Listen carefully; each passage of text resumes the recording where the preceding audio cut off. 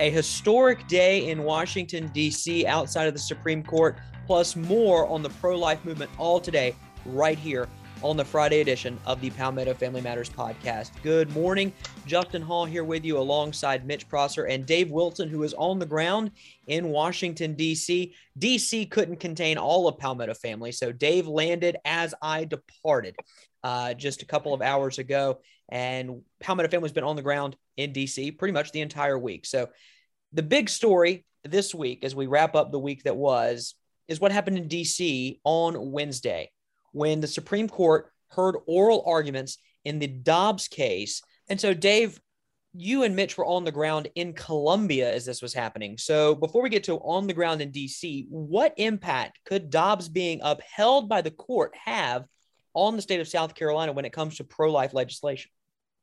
Dobbs getting upheld by the courts in Washington, D.C. really will turn around and put the abortion question back where it began and where it was in 1972 and 1973. And that's in the hands of the states where it belongs.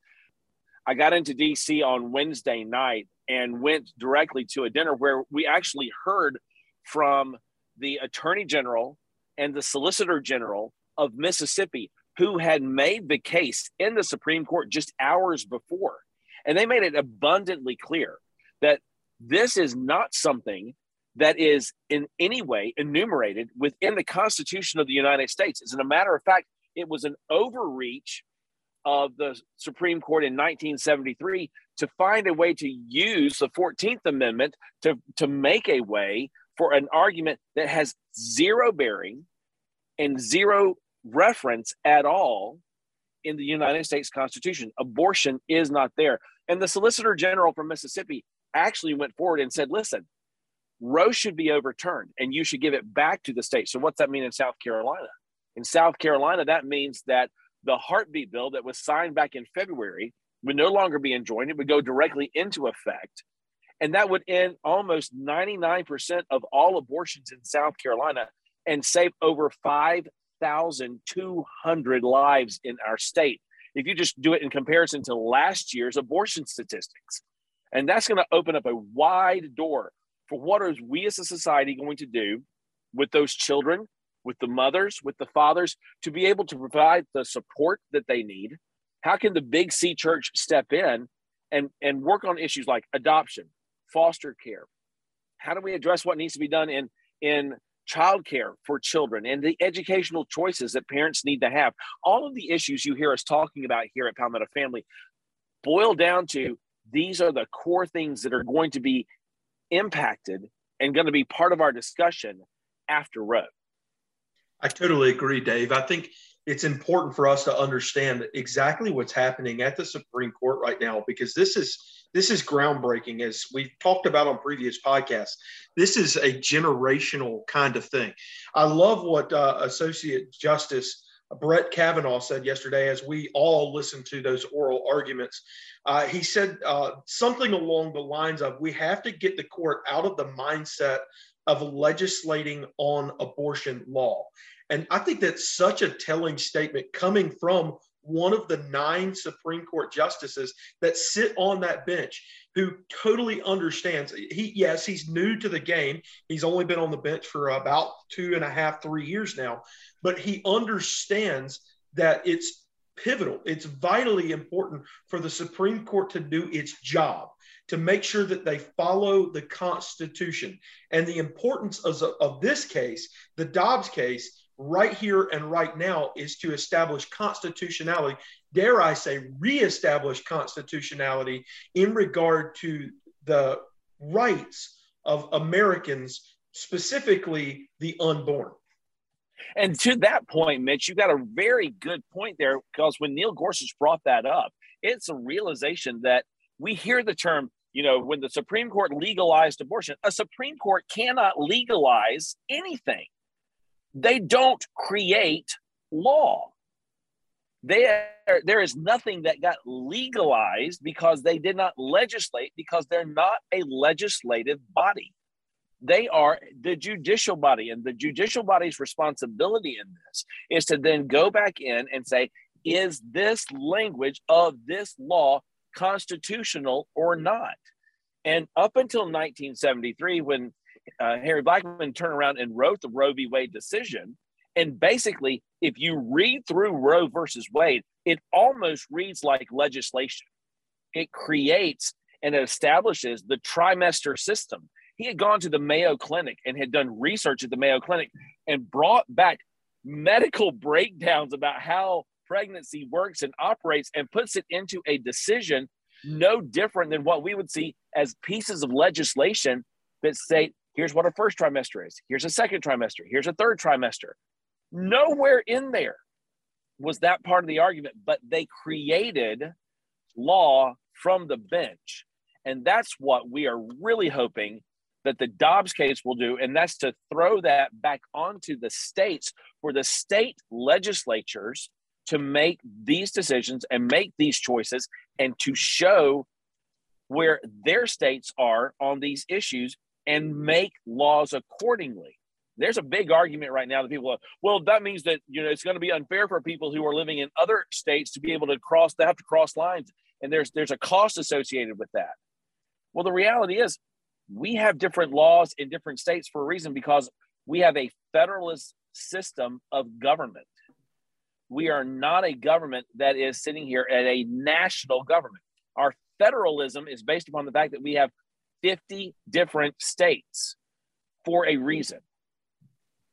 So, Justin, you didn't necessarily listen to oral arguments yesterday because you were on the ground. You were literally on the steps of the Supreme Court.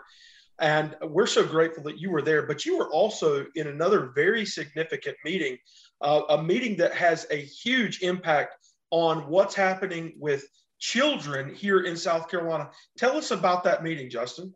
So I was on the ground, didn't get to hear the oral arguments as they happened. I've tried to go back and get bits and pieces of that as I flew back on Wednesday night and then again on Thursday. So still trying to wrap my mind around what was said and what happened in that courtroom on Wednesday. But yeah, at the rally from about 7:45 to about 9:10, it was cold. So then we walk over to the Hart Building where Senator Tim Scott was hosting a roundtable with four other senators, Senators Romney, Ernst, Collins, and Burr, along with Senator Scott, with leaders from across the country in childcare and childcare from the secular side as well as the religious side, religious schools, Christian schools, and others, trying to understand the impact of the Build Back Better agenda and the Build Back Better plan when it came to childcare, trying to figure out the ins and outs of that, what could be improved on the Senate side.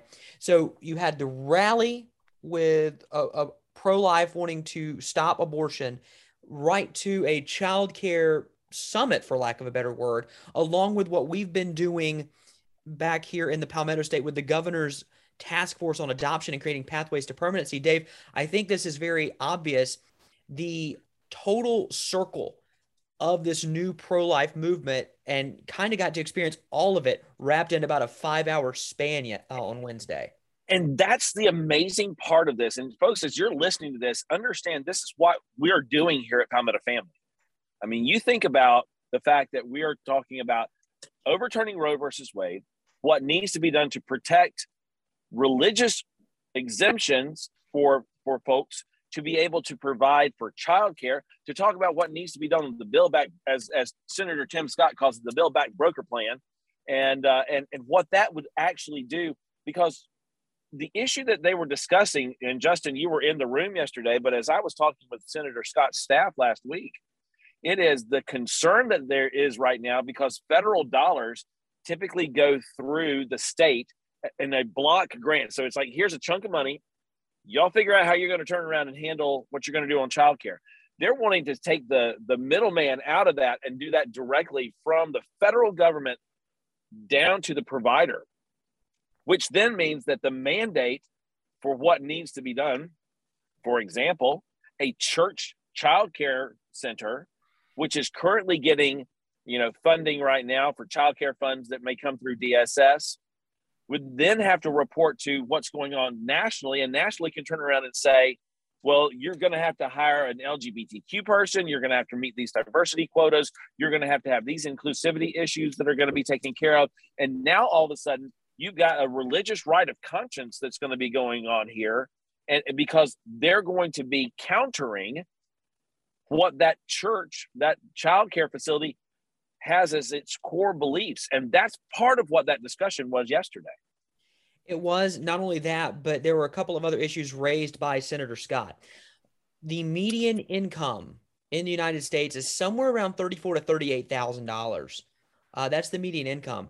Right now, under the, as Senator Scott says, the Build Back Broker plan, which is something only he could say and get a laugh. You mean other senators can't understand that one quite all that well? Some senators in the room did not understand the grammar behind that, but bless their hearts ain't from round these parts. Yes, go ahead. Right. Yeah. So the with median all due income, respect, right? The median income is $34,000 to $38,000, depending. The cost of sending a child to childcare from the earliest possible moment to the age of 5 when they go into public school or however, be close to $30,000, and you only make 38. The math just doesn't shake out there. And you mentioned this too, Dave. This goes to parental rights, which we're about to get to. But when you give money to these institutions and it comes straight from the federal government, that allows the federal government to then dictate what gets taught to these children.